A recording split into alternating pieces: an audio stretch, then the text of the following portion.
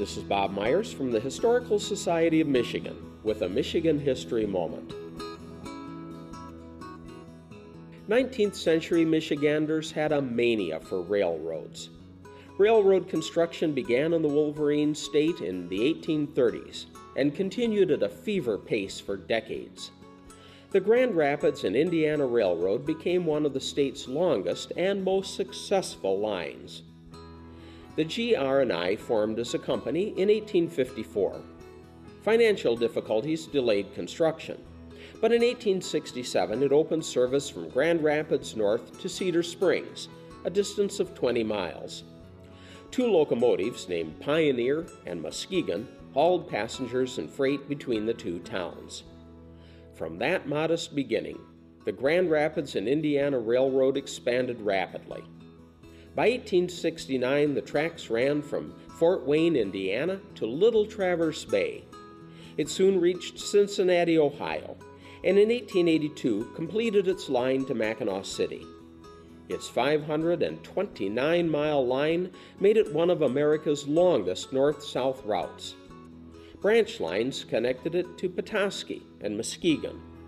By the late 1880s, the GR&I boasted 66 locomotives and 3,100 cars, with gross revenues of nearly $2.3 million.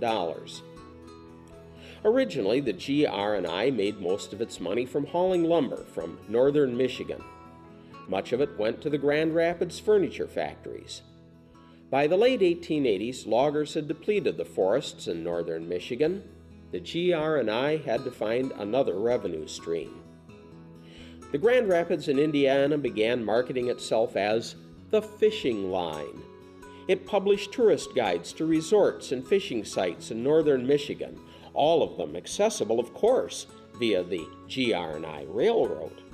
People throughout the region could buy tickets and within a few hours reach beautiful northern Michigan. One of Michigan's most iconic buildings came about through the railroad. In 1886, the Grand Rapids in Indiana joined forces with the Michigan Central Railroad and the Detroit and Cleveland Navigation Company to form the Mackinac Island Hotel Company.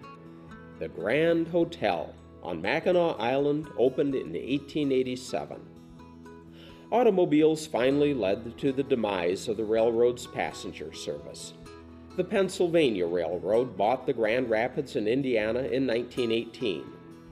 Most of the rail line is no longer in use, but the roadbed has been converted to bicycling and hiking trails. This Michigan History Moment has been brought to you by MichiganHistoryMagazine.org.